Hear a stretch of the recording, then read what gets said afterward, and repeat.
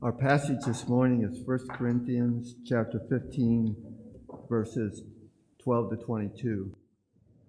Now, if Christ is preached that he's been raised from the dead, how do some among you say there is no resurrection of the dead?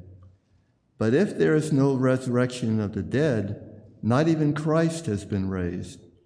And if Christ has not been raised, then our preaching is vain. Your faith also is vain. Moreover, we are even found to be false witnesses of God, because we testified against God that he raised Christ, whom he did not raise, if in fact the dead are not raised. For if the dead are not raised, not even Christ has been raised. And if Christ has not been raised, your faith is worthless, you are still in your sins. Then those also who have fallen asleep in Christ have perished. If we hope in Christ in this life only, we are of all men most to be pitied. But now Christ has been raised from the dead, the first fruits of those who are asleep. For since by a man came death, by a man also came the resurrection of the dead. For as in Adam all die, so also in Christ all will be made alive. This is the word of the Lord. The word of the Lord. Let's pray. Father, we thank you for sending your Son, the Lord Jesus, to die for our sins. And we thank you that you raised him from the dead.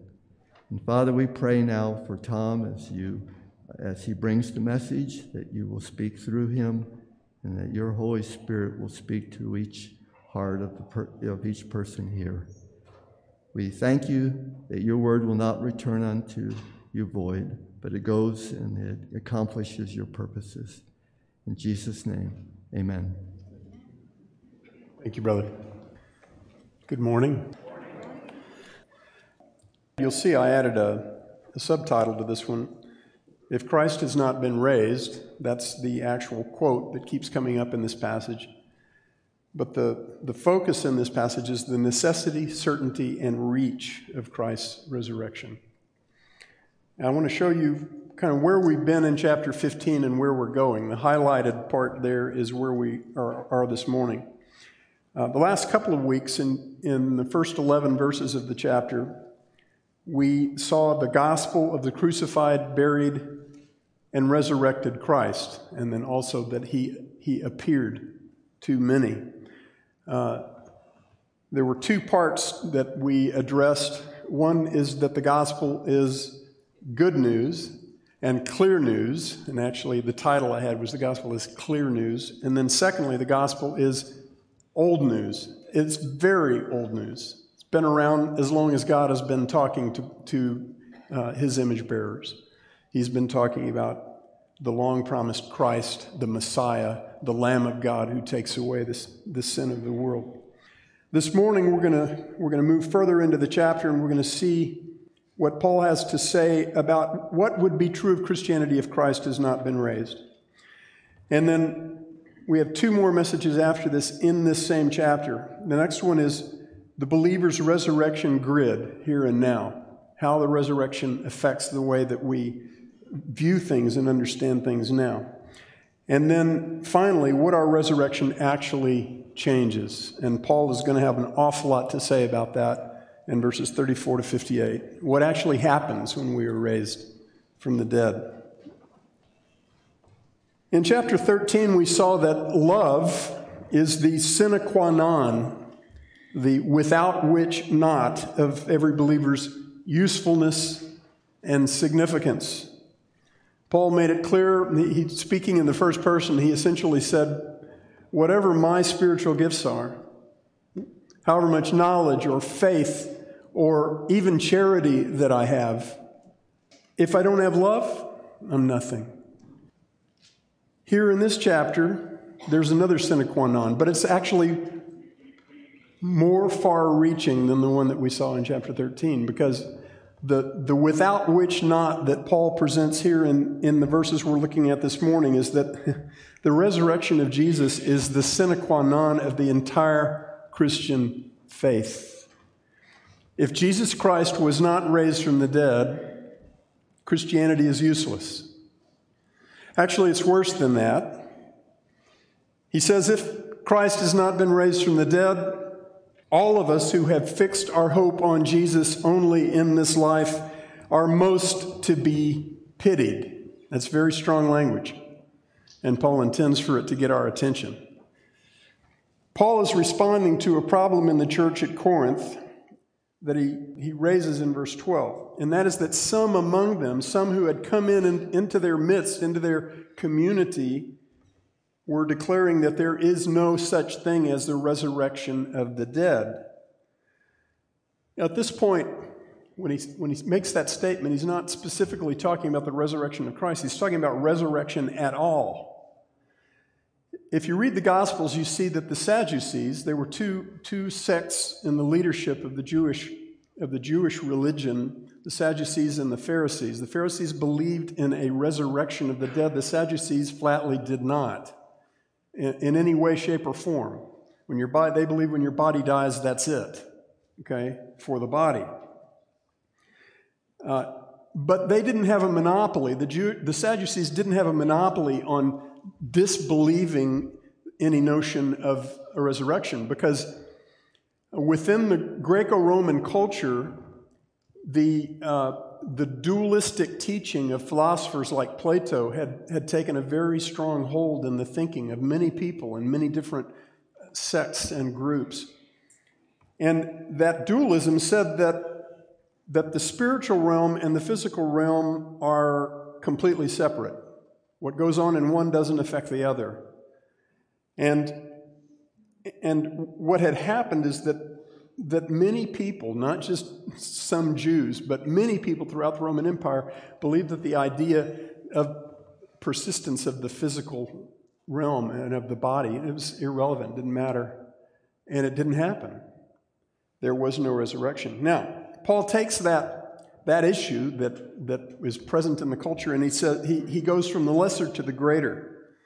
And in verse 13, he says, if there is no resurrection of the dead, then not even Christ has been raised. He does the same thing again in verse 15, and he does the same thing in verse 16. If there's no resurrection of the dead, then not even Christ has been raised. And then he uses that as the launch point for everything else that he says. Every single one of the consequences to us that he raises in this passage ties back to whether Christ has been raised. Not whether there's a resurrection in the broad sense, but whether Christ has been raised. See, the real issue is not bodily resurrection in some broad sense. It is the resurrection of one person, Jesus, that determines whether Christianity stands or falls.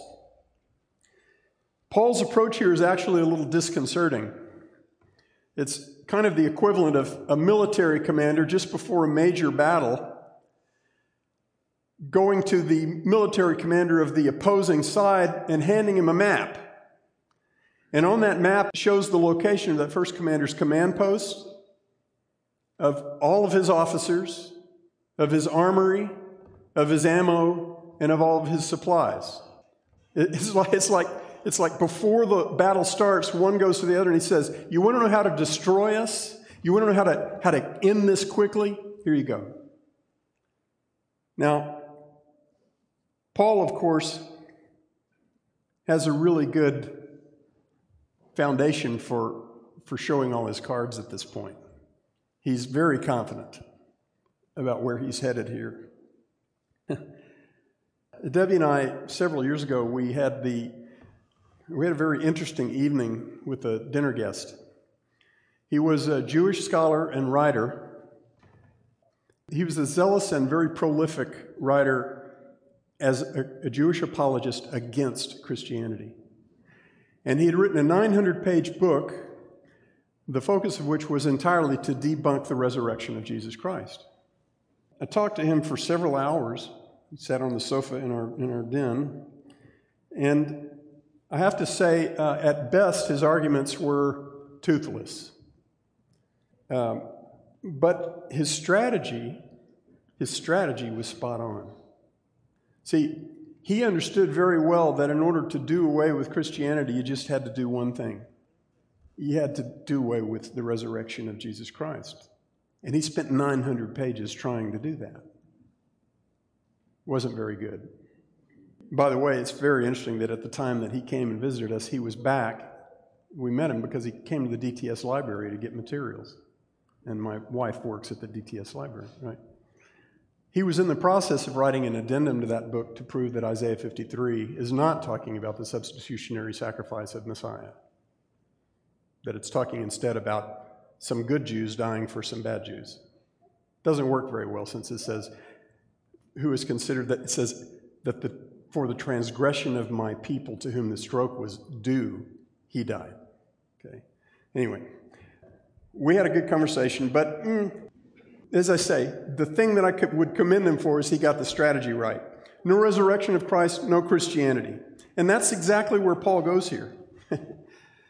He doesn't pull any punches, and what he presents, the picture that he presents of Christianity, if you remove the resurrection of Christ, is not pretty. The first epic failure that Paul identifies if Jesus has not been raised from the dead is that our preaching is empty. It is useless. And I believe that the word "our" here, Paul is, right after that he says, your faith is in vain, but he says, our preaching is useless. I think since he just talked about all those who had seen the resurrected Christ, and we're now talking about that, he's saying our preaching of the gospel, of what we saw as witnesses to Christ, it's all useless. Now that still abides to anyone at any point in any age who preaches the gospel of Christ. If Christ is not raised from the dead, that preaching is useless.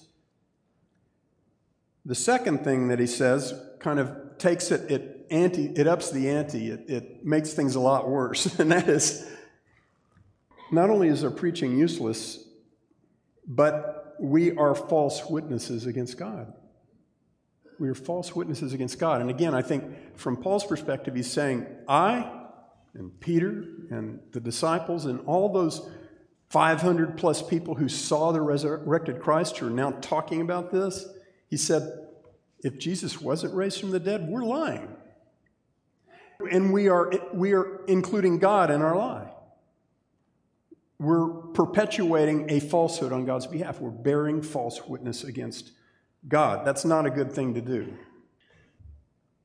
The third thing that Paul points out that fails horribly about Christianity, if Christ is not indeed raised from the dead, is that your faith is empty.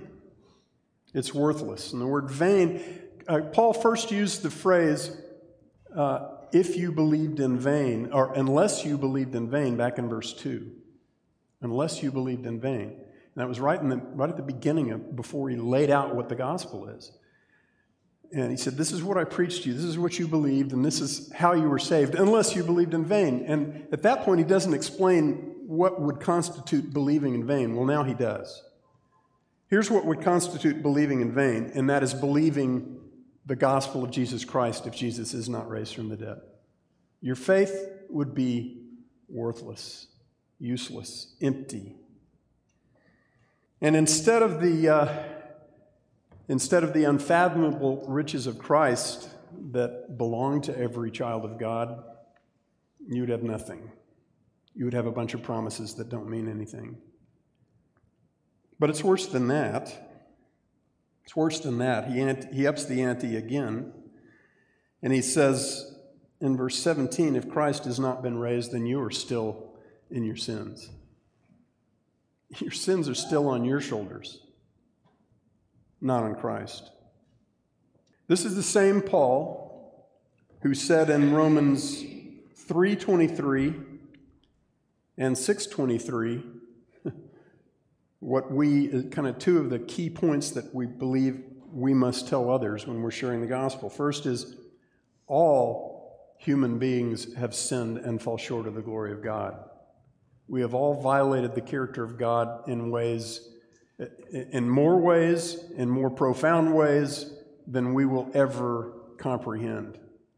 And we still do. Romans 6:23 tells us what we earned by that sin, by that violation of the character of God. It says the wages of sin is death. There's a comma, and then but the free gift of God is eternal life in Christ Jesus. But here, the wages of sin is death. That's what we earn. That's what we deserve from God. And that death is not merely the death of the physical body. It is an eternal separation from the presence of God and from the glory of His power, 2 Thessalonians 1:9. And it is an eternity in the lake of fire and brimstone, Revelation 20. Counting on eternal blessings that we are never going to receive would be bad enough. But the reality here is not as benign as that if Christ has not been raised from the dead.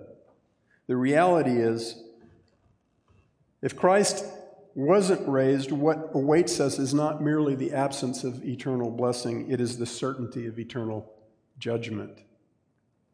And that applies, Paul says, not just to us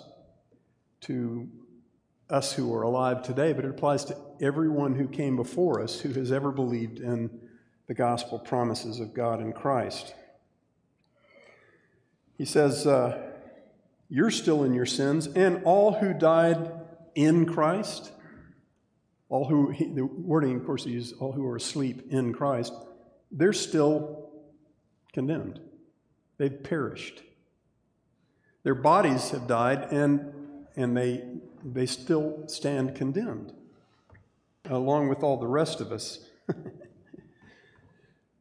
We all are either in Adam or we are in Christ, and we'll talk about that a little bit more in a minute. But if we're in Adam, which is how we all start out, we're condemned. The world doesn't like, they rarely even hear this, including from Christians. But the Bible is very clear on it. Paul's very clear on it in Romans chapter 5, that we all start out in Adam and we all start out condemned. We don't start on God's good side and then we mess up and end up on His bad side. That's not how this works. We start out condemned, and Christ has to save us in order for us to move from the darkness to the light, from death to life. So if Christ is not raised, guess what we all get from God? We get what we deserve. A lot of people are very big on demanding what they deserve, but they don't really want it if they know what they deserve. God tells us, praise God, He hasn't left us to bop around in the dark trying to figure out what's true. He's told us, here's what you deserve. Death, eternal condemnation. If your gospel doesn't include that, see, the Holy Spirit came into the world to convict the world of sin and righteousness and judgment. If you're not talking about those three things when you share the gospel, sin and righteousness and judgment and redemption in Christ alone, your message isn't the one that God intends to be sharing. We talked about that when we went through what it means that Christ died for our sins. All right, if Christ is not raised, we all get from God what we deserve. Now, it wasn't the resurrection of Jesus that paid our sin debt to God, right? It wasn't the resurrection that paid the penalty for our sin so that we could be forgiven. It was the death of Jesus. It was while Jesus was hanging on the cross that He uttered the words, "It is finished." And Colossians 2 says, on that day, the certificate of debt, of decrees against us was nailed to His cross, and we don't bear it anymore. It's gone. That happened when Jesus died. That's when He secured the redemption of everyone who believes in Him. Now, so why is His resurrection necessary for our salvation? Again, it's a question that many Christians would struggle to answer, but the answer's very important. In Romans 1 verse 4, Paul said that Jesus Christ was declared the Son of God in power by the resurrection of the dead. Okay? And it says He was declared the Son of God with power by the resurrection of the dead, according to the Spirit of holiness, the Holy Spirit, Jesus Christ our Lord. He was proclaimed to be who the prophets declared him to be, who God the Father declared him to be, who the Holy Spirit declared him to be, who Jesus himself declared him to be. He was proven to be the Lord of glory, the Son of God, when God raised him from the dead. He had, the Son of God, whose rightful place was at the right hand of the Father, had to be raised from the grave, and he had to ascend back into heaven if he was who he was claimed to be. All right. The gospel message is that the Christ, the long-promised Messiah, the Son of God, died in our place according to the Scriptures. He was buried, he was raised on the third day according to the Scriptures, and he appeared to many. His resurrection is the final proof that he is all that and that he did what he came to do. The second part of this answer to why his resurrection is necessary for our salvation, I believe, is manifest in Isaiah 53, that chapter that we've talked an awful lot about, especially last week. That chapter is the greatest passage on substitutionary atonement in the whole Bible, and it was written 700 years before Christ came, and it was looking forward to what he would come and accomplish. In verses 10 and 11 of that passage, it says, "But the Lord was pleased to crush him," this suffering servant, "putting him to grief. If he would render himself as a guilt offering, he will see his offspring. He will prolong his days, and the good pleasure of the Lord will prosper in his hand. As a result of the anguish of his soul, he will see it and be satisfied." He will see it and be satisfied. "By his knowledge, the righteous one, my servant," God says, "will justify the many as he will bear their iniquities." By raising Christ from the grave on the third day, God was declaring payment received and accepted. He was satisfied. The prolonging of the days of Jesus after his death was God's stamp of approval on his guilt offering in our place. So, if he hadn't been raised from the dead, our sin wouldn't have been dealt with. That satisfactory payment would not have been made. All right. Verse 19 is very, very powerful. It sort of sums up what Paul is saying, but I think it goes to another level. It says, and this is my translation, I'll say real quick, the interpreters and translators they take the word "only" in this verse and they stick it all over in different places in the verse, and you're not sure what it applies to.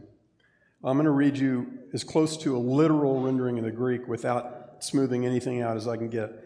"If in this life," and this is the sequence of the words, "if in this life we have been those who hoped in Christ only, we are of all men most to be pitied." So the point is, we spent our life hoping in Christ and just him. You got it? Okay, it's pretty simple, really. If we spent our life hoping in just Christ, we are of all men most to be pitied.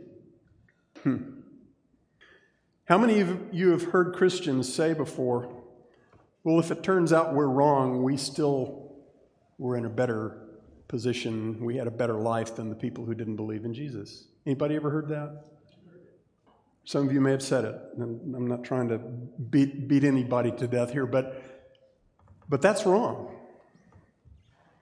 Paul says, no, that's not how this is going to work. If we're wrong, we are of all human beings most to be pitied. Why is it that so many Christians see Christianity as an advantage even if Christ didn't come, even if they're wrong, because Christ wasn't raised from the dead? Why is that? I believe it has to do with that thing about hoping only in Christ. I think a lot of Christians don't live that way. I think many of us put our hope in a whole lot of things, and Christ is just kind of added to the package. And if it turns out we're wrong, well, at least we got the benefits of community We got the benefits of maybe not going through some of the very self-destructive behaviors that the world engages in, because we had this standard that was imposed on us or whatever that we embraced. There's a long list of things that people mention as advantages here. But Paul says, no, you know what? If Christ is not raised from the dead, your life is pathetic. In 1 Peter 1:13, Peter says, therefore, prepare your minds for action, keep sober in spirit, fix your hope completely on the grace to be brought to you at the revelation of Jesus Christ. You know what that is? That is a call to battle. It's a call to battle. Gird up your minds for action, be sober in spirit, and here's how you prosecute the battle. You fix your hope completely on the grace to be brought to you at the revelation of Jesus Christ, so that your hope is fixed nowhere else. Nowhere else. Because that's the hope that does not disappoint. Every other hope disappoints. Every other hope is misplaced. So what Paul is saying is, you know what? If you live your life as a Christian the way God intends for you to live it, your life's even more pathetic if Jesus wasn't raised from the dead. And Paul knew whereof he spoke, right? Read 2 Corinthians 11 and look at what Paul's life was like. Beaten repeatedly with 39 lashes. A lot of people die from one episode of that. He was left in the ocean treading water for a day and a half. He was beaten and left for dead multiple times. He had threats from animals, threats from thieves, threats from all kinds of different angles. And that was what his life was like. And then how did his life end? Well, he had his head removed in Rome for standing firm on the gospel, for fixing his hope entirely and only on his Savior and Master, Jesus Christ. That's what the Christian life is supposed to be for all of us. If our hope is only in Christ during our short time on this earth as believers, our lives will be laid down for Him. We will die daily for Christ. And that'll take all kinds of different forms. Whether you go to the other side of the world or you serve Christ right here, you will die daily for the sake of Christ. Now, what I'm saying is that I think the reason that so many Christians have trouble with Paul saying that your life is pitiful if Christ is not raised from the dead is because they have never really experienced the cost of hoping only in Christ. You with me? They've never really experienced the cost. Now, when I say that, I want to take a minute and make sure that you understand what I'm talking about, because this is an area where I think it gets so obscured in so much Christian preaching that it leaves people wondering if they can even be sure that they're saved. I am not talking about the cost of your salvation or mine. That entire cost fell on Jesus. Okay? In Ephesians 1, verses 13 and 14, Paul says, in Christ, you also, you Gentiles, us Jews, says, when you heard the message of truth, the gospel of your salvation, and you believed that message, you were sealed in Christ with the Holy Spirit of promise, who is given as a down payment of your inheritance with a view to the redemption of God's own possession, to the praise of His glory. The parts of that are, you heard the message, you believed the message, and then God sealed you. And He sealed you in order to bring you into His presence, and so that you will enter in one day into the fullness of your inheritance that He's made for you. The down payment of that inheritance is the Holy Spirit who dwells within you. That beautiful gift that God gave you cost you nothing. It cost you nothing. It cost Christ everything. But beloved, the moment God made that perfect salvation yours forever, He bought you for Himself with the price of Christ's blood. He bought you, and now you're His. And in 1 Corinthians 6, Paul says, do you not know that you are not your own? You've been bought with a price. Therefore, glorify God in your body. And the Holy Spirit that dwells in you is the proof that you've been bought. All right. Paul knew that cost. Paul knew that cost. And now he says, if Jesus has not been raised, and if we have hoped only in him in this life, we are of all men most to be pitied. That completes the dismal picture that Paul paints of what would be true of our witness, of our faith, of our dearly departed, and of our entire earthly lives if Christ had not been raised from the dead. Then comes the but now. 9 of the most beautiful words ever heard in this world. But now Christ has been raised from the dead. The answer to the terrible state of affairs that Paul charted out for us in verses 12 through 19 is that it does not exist. Why? Because Christ has in fact been raised from the dead. And Paul knew that to be absolutely true. Now, I talked about this some last week, but it's worth revisiting a little bit. Who is this guy who wrote these words? He used to go by the name of Saul of Tarsus. He's mentioned in Acts chapter 7 at the stoning of Stephen. The people who cast the stones laid their robes down at the feet of Saul, and Saul was in hearty approval of the execution of Stephen, this valiant child of God. And then after that, it says that Paul had this murderous intent toward Christians, and he was going after them wherever he could find them. He had a very prestigious job. He was the hatchet man for the Sanhedrin. He had been handed the task of whether he owned it himself or someone else gave it to him, he ended up with it. He ended up with documents authorizing him to carry out this task, and that was to go around and find professing Christians and then to bring them back to stand trial before the same Sanhedrin that had handed Jesus over to be executed by the Romans and demanded that execution so that they could be executed. In other words, Paul's goal was the death of lots of Christians. And he says that later too.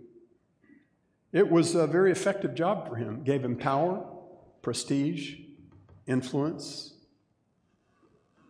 But then he set out on the road to Damascus one day to do more of that same task, find some more Christians to arrest.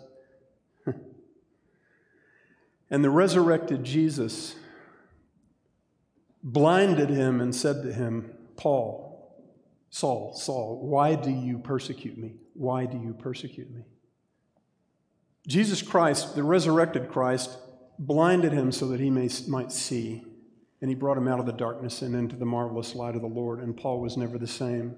And this man who had been the most brazen and hateful of all enemies that you would have found against Christ and Christians now became the one through whom God lit.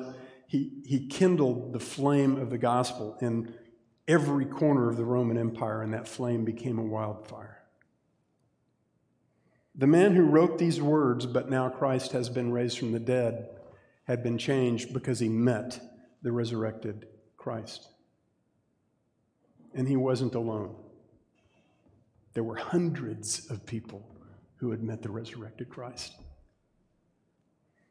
I read an article just 2 days ago, Christianity Today, and it talks about how it's about the kind of the reservations of skeptics when it comes to the resurrection of Christ. It's things that skeptics have said in response to the historical information. And you know what? Person after person, some just completely disregarded.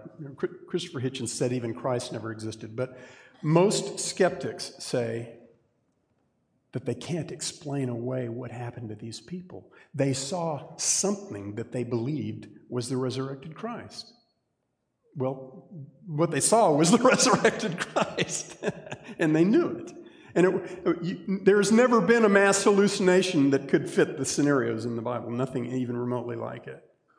Anyway, you'll find lots of information about that stuff, but many people have come to faith in Christ because they looked at what happened in the Roman Empire, And they said, we can't deny this. All right, Christ has been raised from the dead, and his resurrection changes everything. Our message is vindicated. Our faith is vindicated. Our sins have been taken away. Our debt to God has been paid in full. Our loved ones who died in believing in Jesus are better than fine. And all of us are among everyone in humanity most marvelously blessed forever. All of us who have trusted in Jesus. And we haven't even mentioned yet the one benefit to Christ's resurrection that Paul has most in mind in this passage, and that is that his resurrection guarantees our resurrection. Verse 20 says that Jesus is the first fruits of those who are asleep. Now, if you go back in the Old Testament and you look at the dedication of the first fruits, this ceremony that the Jews did annually, and they would come together at the central sanctuary to bring the first fruits. And they would come with their slaves and their Levites and everybody.